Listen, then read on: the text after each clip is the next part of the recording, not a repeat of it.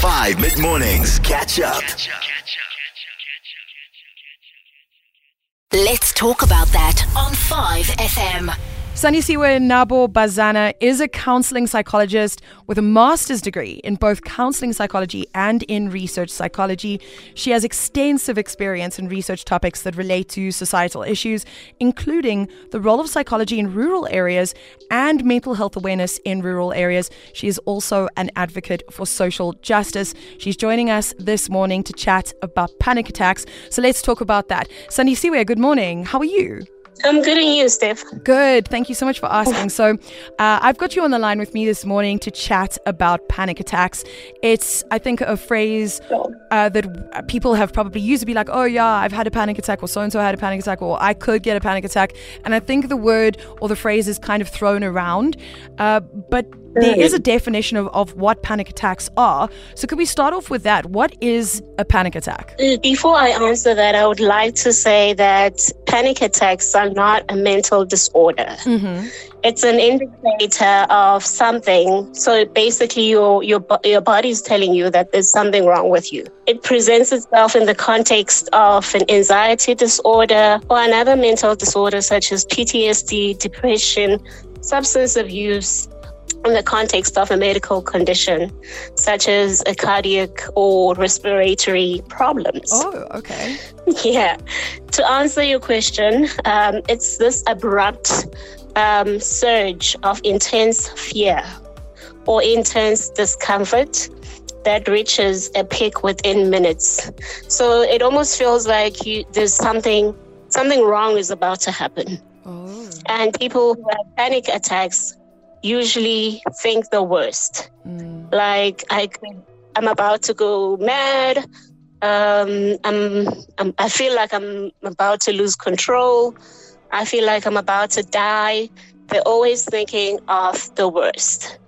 Okay, so yeah. What does a panic attack feel like in the body? Because how do we even tell the difference between am I having a panic attack or am I just spiraling and reacting? Maybe I'm in a stressful situation and my adrenaline's through the roof. How do I know I'm having a panic attack? Like, what is the difference? How does it feel in the body? So there are different symptoms. If I can say to you, we group them in 3 different categories. Mm-hmm. So we have what we call the physical symptoms, and that's basically your body. It could be like saying, I feel like I have a racing heart, or my heart is about to explode, feeling dizzy and faint, shortness of breath, feeling sick, or just feeling nauseated. Or you might feel like I need to go to the loo, hot flashes, numbness or tingling or shaking of hands and feet, and just feeling disconnect from the environment. So, and also just sweating. These are all the physical symptoms. But we also have other symptoms, such as looking at the behavior of a person, where a person feels like they need to escape the situation that they find themselves in.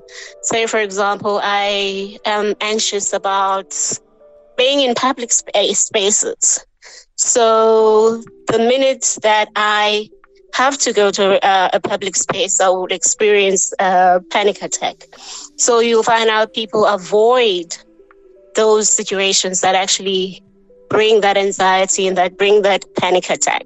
Yes. There's also the desire, as I've said already, to avoid places where the panic attack is triggered. Okay. That's just a very short list, but there's so much that there's just a lot that one looks at when we're talking about panic attacks. It presents itself in different ways for different people. Yeah. So unfortunately, I can't say it's gonna come in this particular way. Let's talk about that on 5FM.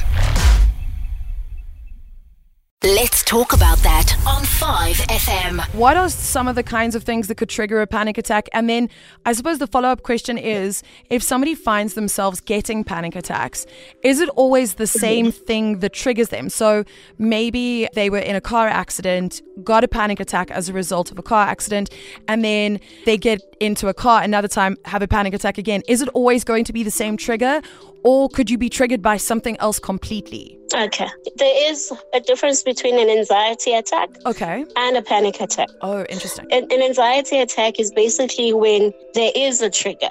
Say I'm about to write a huge exam and therefore I'll feel anxious, and that is an anxiety attack. But with a panic attack, there can be a trigger.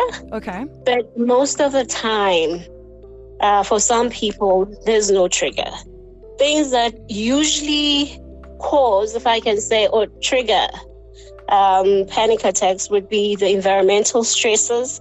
Say, for example, financial stress, the situation at home, whatever it might be. Someone who has withdrawal symptoms from alcohol or drugs. Phobias, it could be, as I've said, agoraphobia, where someone has this fear of public spaces. And then also just exposure to trauma, overuse of stimulants such as coffee.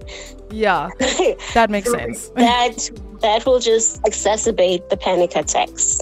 Okay, and then when it comes to panic attacks, is there a way to prevent them from happening, from even starting? There is. So what we normally recommend is to avoid self-talk that focuses your attention on symptoms. So avoid words such as, I need to stop panicking. Like if I say to you, think of a banana, or avoid thinking about a banana. You're just going to think about it. You're going to think about the banana. You're going to think about it. So avoid things that will make the panic attack more or exacerbate it. And also just remind yourself that symptoms of a panic attack, yes, they're uncomfortable, but they're not life-threatening. And also just remind yourself that you have been here before. And mostly people who have panic attacks are people that have had a panic attack before. So if, say, for example, if I can make an example, if, say, I was riding in a taxi and then something happens to me, I faint. And then the next minute, when I do come back, when I am fine, I feel embarrassed. I feel like the whole situation was just embarrassing. So the minute I get into a taxi again, that will just trigger a lot of anxiety in me, because I'm thinking, oh my goodness, what if I faint again and I embarrass myself? So it's usually people who have had a panic attack. So they know and are aware of all the symptoms. The minute I have a tingling feeling, immediately they're thinking of, oh my goodness, it's happening again. Do you get what I mean? Yeah. Let's talk about that on 5FM. Let's talk about that on 5FM. And what can I do as somebody who maybe is friends with, or my partner has panic attacks, or somebody I know, maybe somebody you work with? If you are with somebody who is going through a panic attack, what can I do as a loved one or a friend to help them and support them and to not make the situation worse? Sure. I think just to help them focus, what I normally say to my clients, focus on the external things outside of your body, not the internal things, because people who do go through a panic attack, they normally are over hyper vigilant on the internal. Oh my goodness, I'm feeling like my heart is about to explode. I'm shaking. But if they focus on the external things, like, what do I see outside? Outside, I see trees, birds. The minute they do that, their attention is away from what's happening in the body, but the beautiful things that are happening around them. And the minute that they focus on those external things, you'll find out that they forget about the panic attack. So things such as that, breathing techniques, also medication. You do get medication like antidepressants, anti-anxiety medication that do help. Beta blockers that help in terms of decreasing or controlling the high blood pressure. And also just psychotherapy.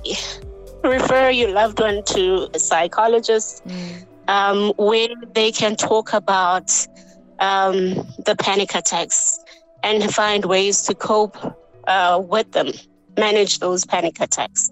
Because you'll find out when they do have a panic attack, it's usually, as I said earlier on, them hypervigilating about something, the worst possible case scenario.